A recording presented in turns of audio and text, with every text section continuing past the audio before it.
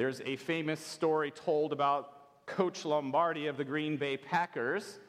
It was the fall of 1961, and the 38 players on the Packers team were gathered for the first training. Now, the previous year, they had suffered a heartbreaking loss in the NFL championship to the Philadelphia Eagles. And so all summer long, they had brooded about this brutal loss. And here they were, gathered again, ready for a new year. And they wanted to take it to the next level. They wanted to get into the details of how this year they were going to overcome. But Coach Lombardi had a different idea. He said, "Gentlemen,"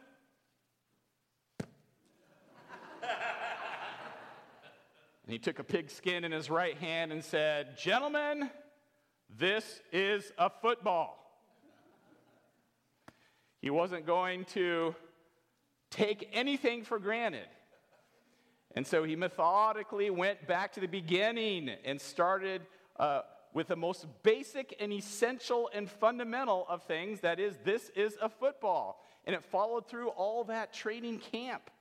And so each player had to relearn what it means to block and what it means to tackle. And they went back to page 1 of the playbook, and they worked through all of that.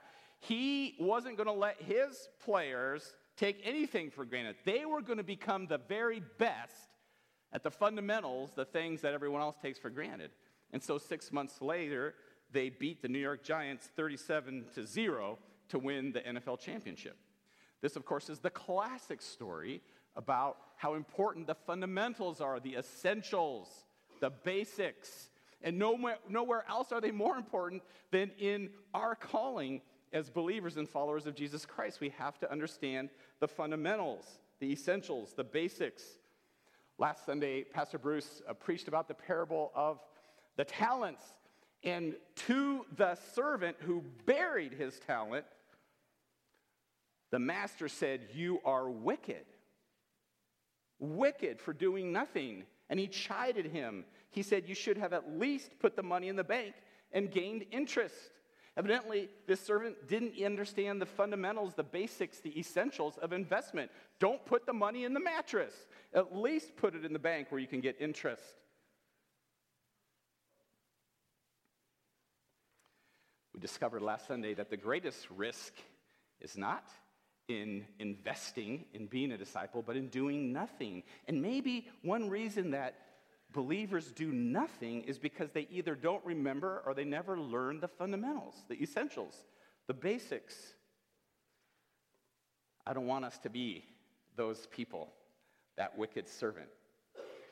In Acts 1, as the resurrected Jesus was about to ascend and return to the Father, his disciples asked him, "Lord, are you at this time going to restore the kingdom to Israel?" They understood the sure thing. They understood the end goal. They were looking towards the kingdom of God, the eternal rule of Jesus Christ. They were right about that. But Jesus focused them on the fundamentals of what they were to do in the meantime, what they were to do now. And he says to them, "With the power of the Holy Spirit, you will be my witnesses in Jerusalem and in all Judea and Samaria and to the ends of the earth." Invested is our theme for this sermon series, in fact, for our whole year. But in order to invest wisely and well, we have to understand the basics, the fundamentals, the essentials. That's what we're going to talk about today. Basics. We're going to ask 3 basic questions and give 3 fundamental, essential answers. Here's the first question. What is the mission of the church? What is the mission of the church? Different people have different views of the mission of the church. In his book, Gaining by Losing, J.D. Greear talks about 3 different perspectives people have on the mission of the church, and he relates it to 3 different kinds of ships. Some people look at the church and they view its mission kind of like a cruise ship, a cruise liner. And of course, there's facilities and there's sports and there's entertainment and all these kinds of things. But fundamentally, the question that is asked is this: how does this benefit my religious well-being? How is it going to add to me in that way? Will it increase the quality of my religious life and experience? That's a cruise ship, right? It's kind of about me. And of course, it's good to grow. And of course, you can think of things like, MacArthur has a cruise, and Charles Stanley. These are all solid Bible teachers. It's good. It's good. But maybe it's not the primary mission or purpose of the church to be a cruise ship. Okay, what about the second ship? The second ship is a battleship. Some people perceive the mission of the church to be like a battleship, which of course engages in war. And the focus here is on paying pastors to define the targets and then to blast them with big guns. And so they come, and it's all focused on the worship service and the programs, and they sit back and watch as the pastors, loudly and dramatically blast the enemy. That's a battleship.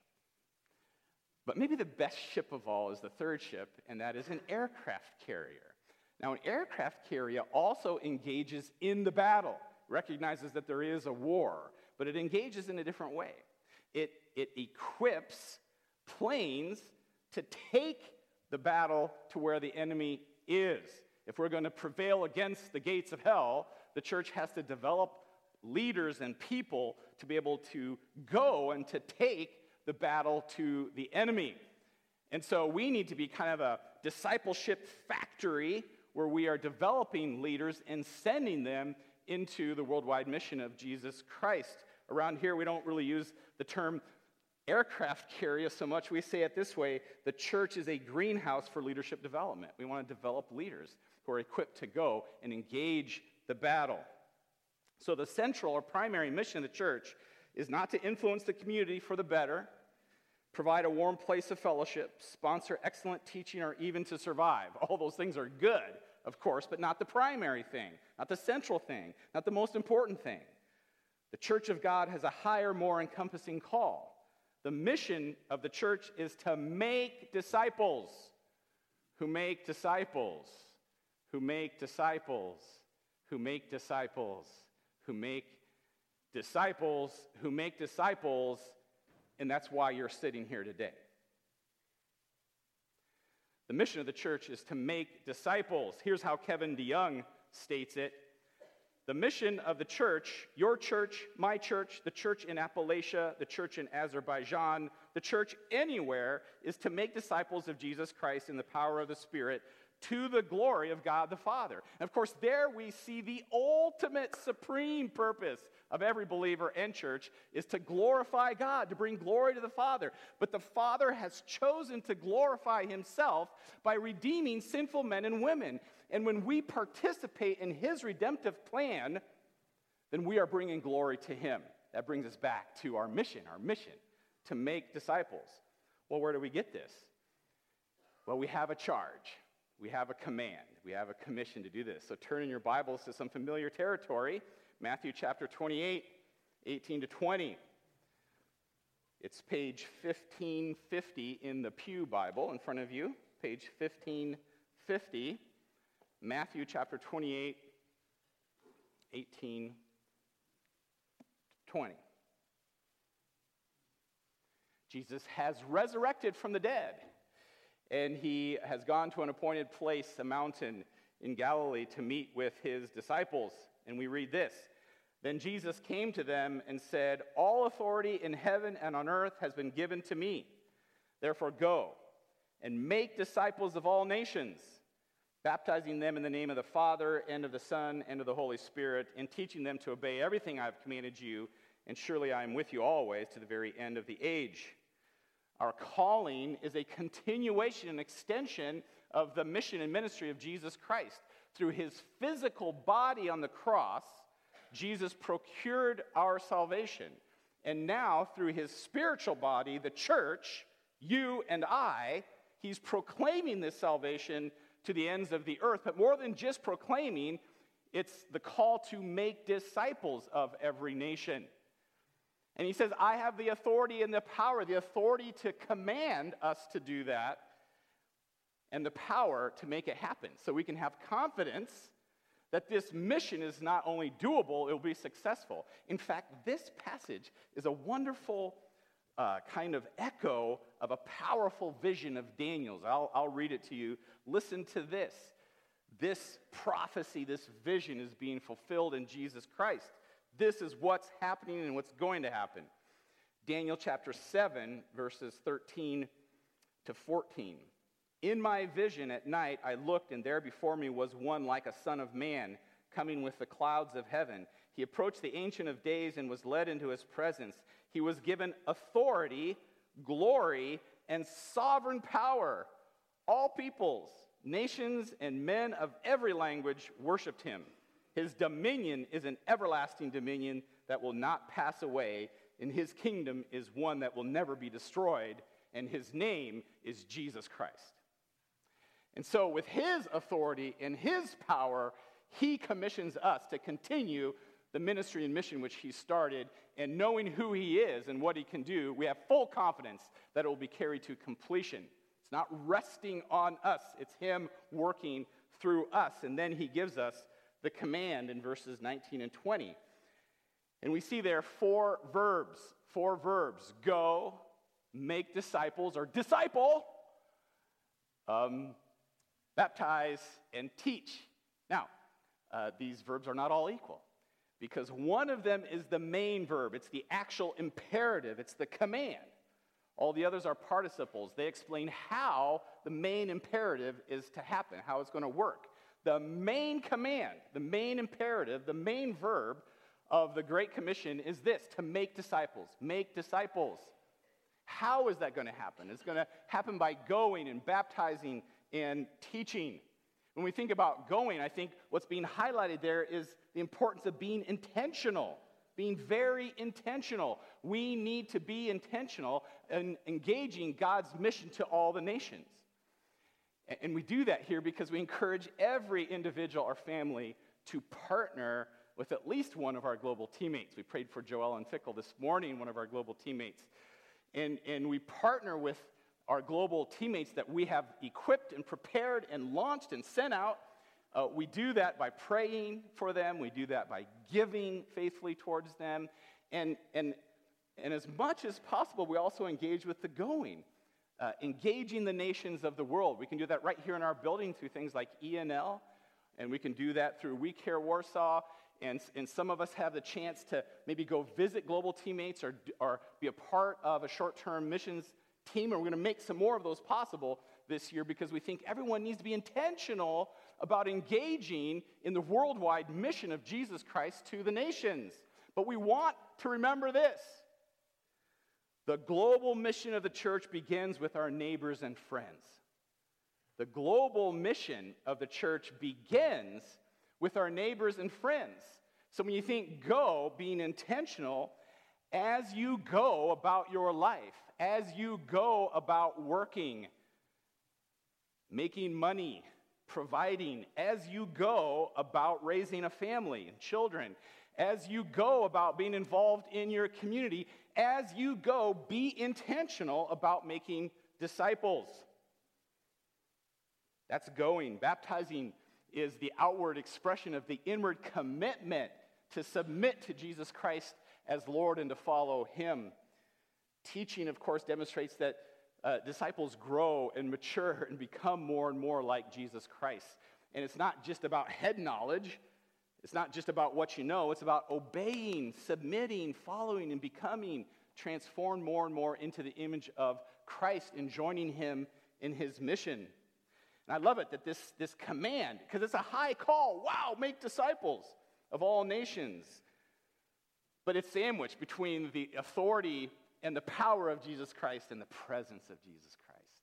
That he is with us. He hasn't left, said, okay, you complete what I started. He said, I will be with you. Each of you for your entire life as you work out this mission, and with the church as a whole until I return. I will be with you. Now, this command isn't just for the 11 disciples who are mentioned in this text. A lot of scholars believe that this event is what Paul in 1 Corinthians 15 was referring to when he talked about a time when the resurrected Christ appeared to more than 500 of his followers, giving them his commission, the command to go and make disciples. And so this is for every believer, not just pastors and missionaries. Every believer in every generation is called to make disciples. We believe that. Every believer in every generation is called to make disciples, and everybody has a part.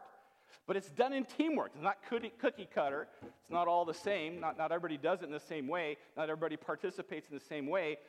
I want to illustrate this. This is an illustration that David, and I just forgot his last name. Platt, got it. Uses. So I want my volunteers to come up. I need my volunteers. I got volunteers. Volunteers, please come forward to the platform. Stand behind me here. So I got my volunteers, and they are a volunteer fire department. This is my volunteer fire department, and we are going to create a fire engine, all right, a fire truck. And what I want you to do, Justin, is to drive, okay? You drive. And Ron, you got to navigate so that Justin knows where he's driving, right? You got to get to the fire. So Ron is navigating. And Wally, you're working the ladders, okay? You got to work the ladders on the truck. It's a big, long truck with big, long ladders. And Chuck, you know, I saw one of these just over Christmas time, one of these big trucks that actually had someone steering the back set of wheels. You got to steer the back set of wheels. Make sure you make it around the corners because it's a long fire truck. So Chuck is steering the back, and Tim, he's gonna man the hoses because, you know, you got to have hoses to spray the water, right? So here we have our fire engine. Are you doing it? Are you guys doing it? Okay, good. All right, let's just make sure they remember. Okay, I want you to tell me, now what was your job again? I'm driving the truck. Okay, and what is your job? Navigate. Okay, navigating. What is your job, Wally? Manning the ladders. Okay, what's your job, Chuck? Steering the back wheels. Okay, and what's your job, Tim? Manning the hose. Okay, I just want you to know that they are all completely and totally wrong. They have one job. And what is that job? Put out fire. That's right, you only have one job. They only have one job. It's to put out fires. That's it. Okay? They have one main verb, one main imperative. Put out fires. How? By driving, by navigating, by manning the ladders, by steering the back wheels, and by taking care of the hoses and the water and all that kind of thing.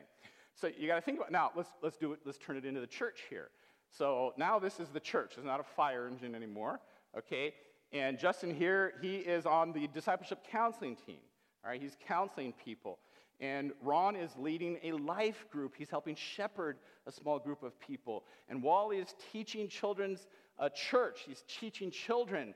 And Chuck is working at Biomet Zimmer as an executive, but he's a person who is actively sharing his faith and calling people into fellowship with the church. And Tim, we'll just say he's a pastor, okay? and okay, now let's see if you can get this right this time, all right? What's your job? Make disciples. Put out fires. Let's try it again. What's your job? Right, they have one job. They have one job is to make disciples, whether it's counseling, whether it is shepherding a small group of people, whether it's teaching the children the Word of God, whether it's being a witness where you work, or even if you're a pastor. And yeah, that's a joke, all right? All right, so anyway, you have one job, and that is to make disciples, but it doesn't look the same. People contribute in different ways according to their gifting. Got it? Give them a hand. Say thank you to them for that good job.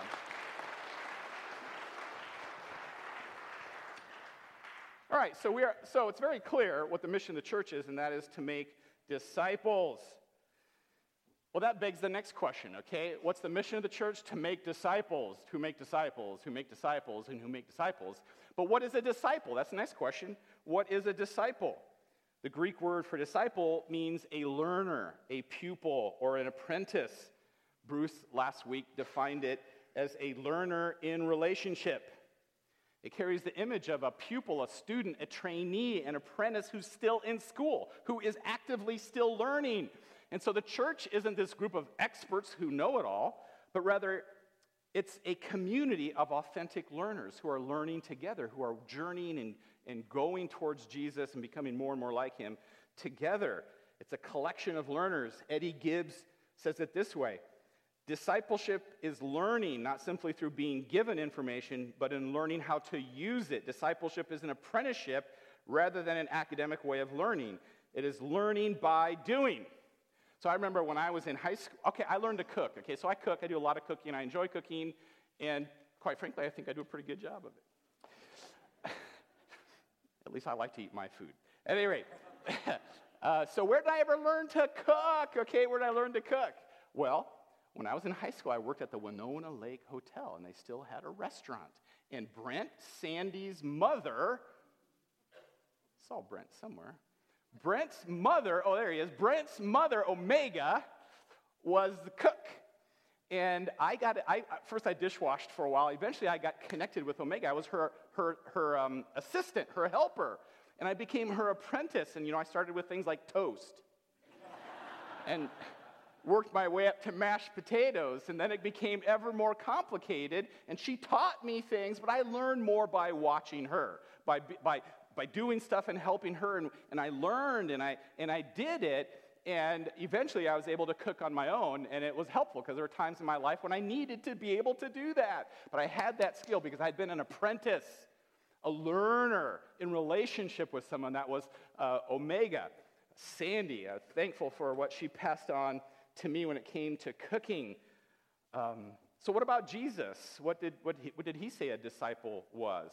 Turn with me to just a couple pages over from Matthew 28 to Mark chapter 1. It should just be a couple pages. It's page 1552 in your pew Bible, Mark chapter 1. So we started with Christ's kind of final words there, his commissioning of his disciples in Matthew. Now we're going back to the beginning of Christ's ministry when he starts to call people. What does he say when he calls them to be his disciples? Mark chapter 1, starting with verse 14. After John was put in prison, Jesus went into Galilee proclaiming the good news of God. The time has come, he said, the kingdom of God is near. Repent and believe the good news. As Jesus walked beside the Sea of Galilee, he saw Simon and his brother Andrew casting a net into the lake, for they were fishermen. Come, follow me, Jesus said, and I will make you fishers of men. At once they left their nets and followed him. Well, we see several things there about discipleship, about being a disciple. And the first one is repentance. He calls them to repent, to turn away from the self-life. Turn away from the self-life and turn to him then in faith to believe. Repent and believe. And of course, that was such an important question that Jesus asked his disciples. Who do you say that I am? Who do you think that I am? Who do you believe that I am?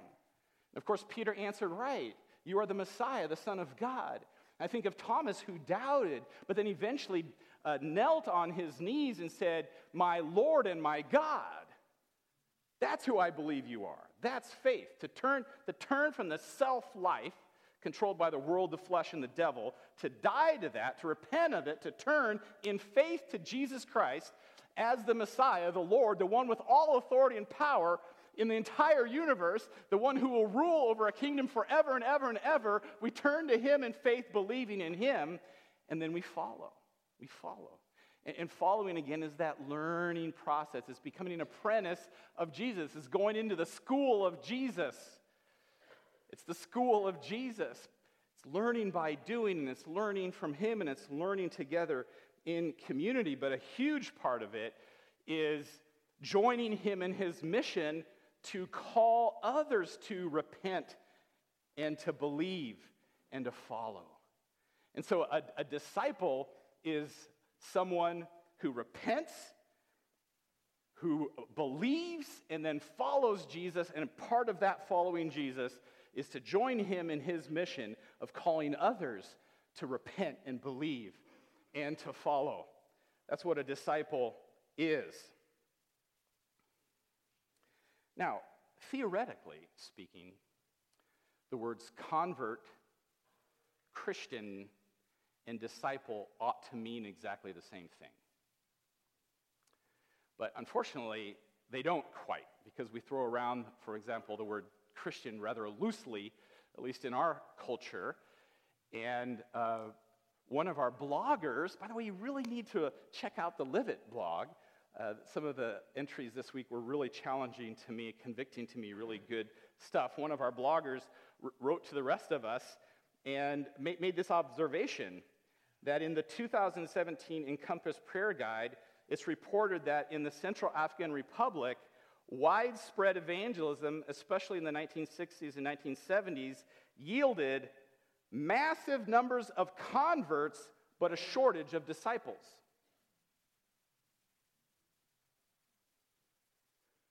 Converts, but not disciples? This blogger went on to muse, I wonder, can you be a true convert and not be a disciple?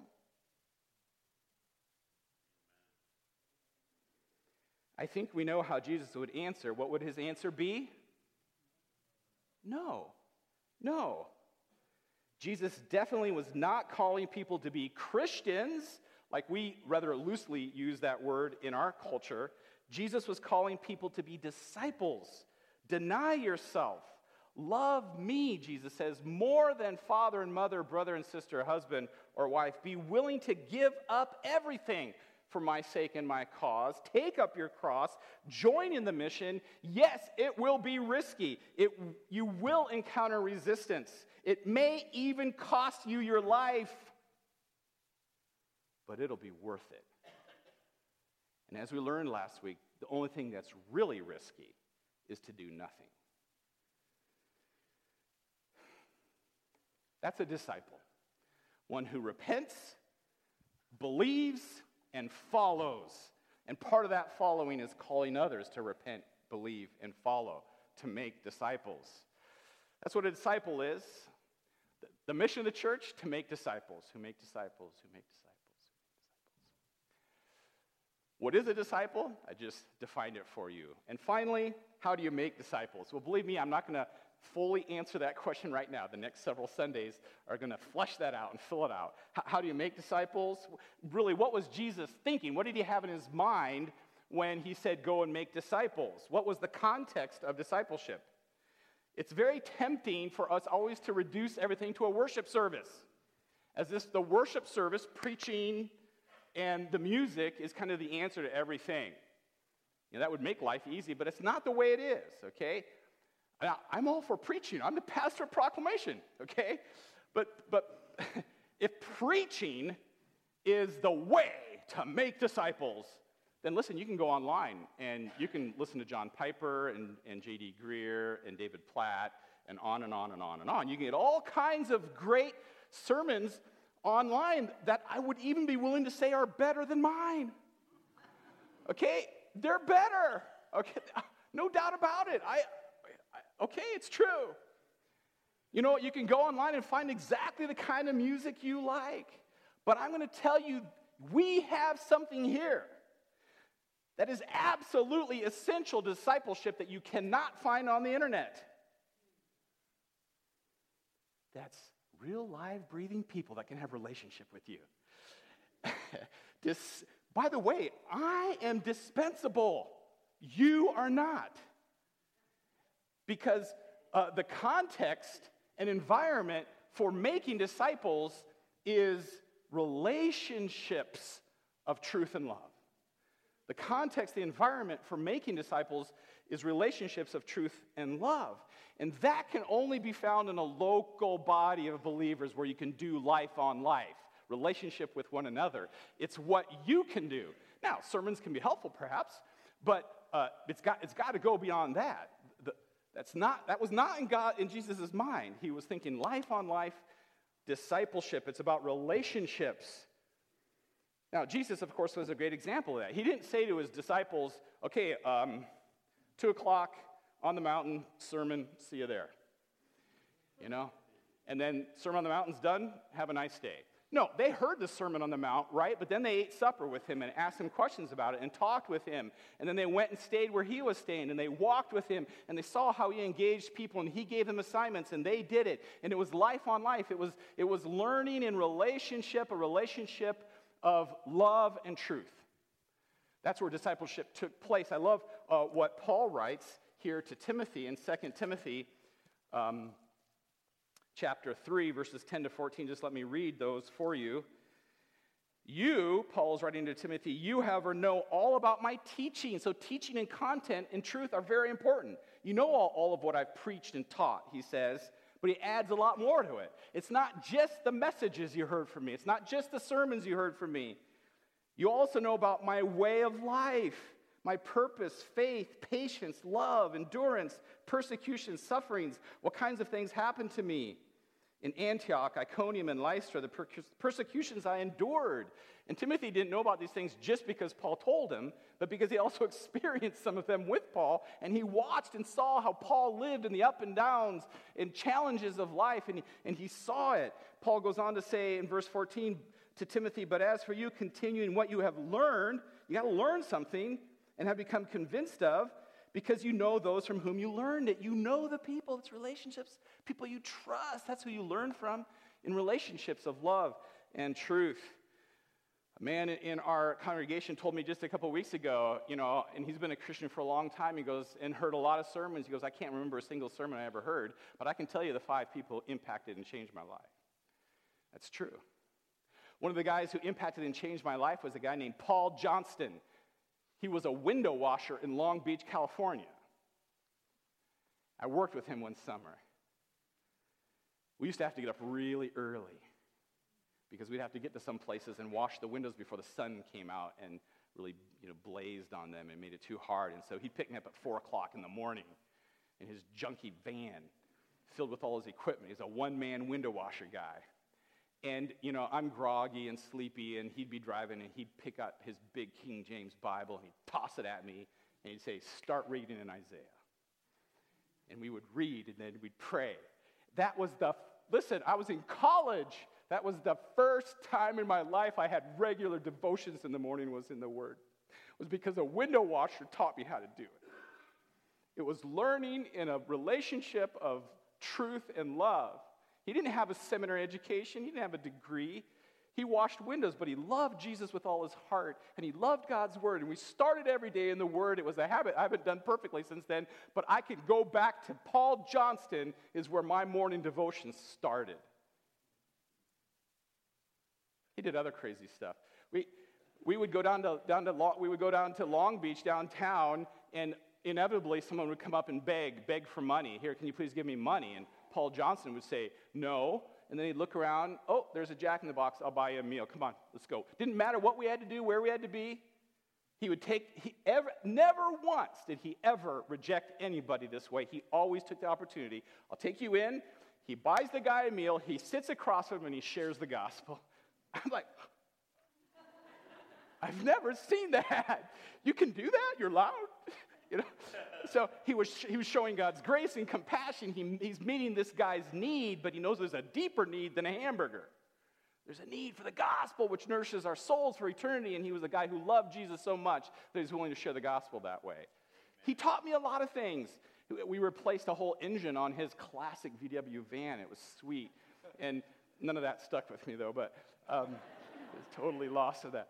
But he didn't have any children, but he had a lovely wife. Oh, he loved her. He adored her. He was so wonderful with his wife, and they had me over, and I saw how my dad died when I was really young, and I watched how Paul treated his wife. That was the best example I ever got on how a Christian husband should treat a wife. Paul Johnston, window washer. You get my point? Okay, that's the context and environment of discipleship, is life on life. And the only place to get that is in the local church. It's you guys. We got lots of things we can think about and get distracted by, but let's remember our calling. You and I, not just the pastor, but all of us, are called to make disciples. A disciple is someone who repents, turns to Jesus Christ in faith, and then follows. And part of that following is learning to call other people's, according to their gifting and abilities, to repent and to believe and to follow. And it's all done in the context of a relationship of truth and love. And it's what we have to offer. It's what you have to offer. It's what God's called you to. Wally's going to come and lead us in a final song here. As he does that, I want you just to think. There's a challenge for us here, challenge me. Am I a Christian in name only? Am I doing nothing? Am I just a Christian in name only? Or am I a disciple? Am I a disciple, a learner? Am I an apprentice to Jesus in the school of Jesus Christ? Am I being taught to call others to repent and believe and to follow? Do I recognize that as my primary calling? Am I a Christian in name only, or am I a disciple? Test your heart right now. The other two things to think about as we sing is the two challenges that we're just going to continue through this whole series. Who's my one? Who's the person God's put in your life that he wants you to call? You call them in the ways that he's gifted and made you, and to repentance and faith and to follow. And here's the other challenge. Not just who's my one that I want to call to faith, but who's the one that's maybe behind me in the journey that I can call into relationship with me, a relationship of truth and grace. And you don't have to be a degreed pastor to do this. You can be a window washer. The real requirement is simply to love Jesus and to be pursuing Jesus and in the school of Jesus and growing in that. And if you're doing it, you can invite someone to come along with you in that to learn together. It's a relationship of learning truth and love. Who could that be? We're going to keep asking that because we've got to be intentional about it. Remember, go. Be intentional.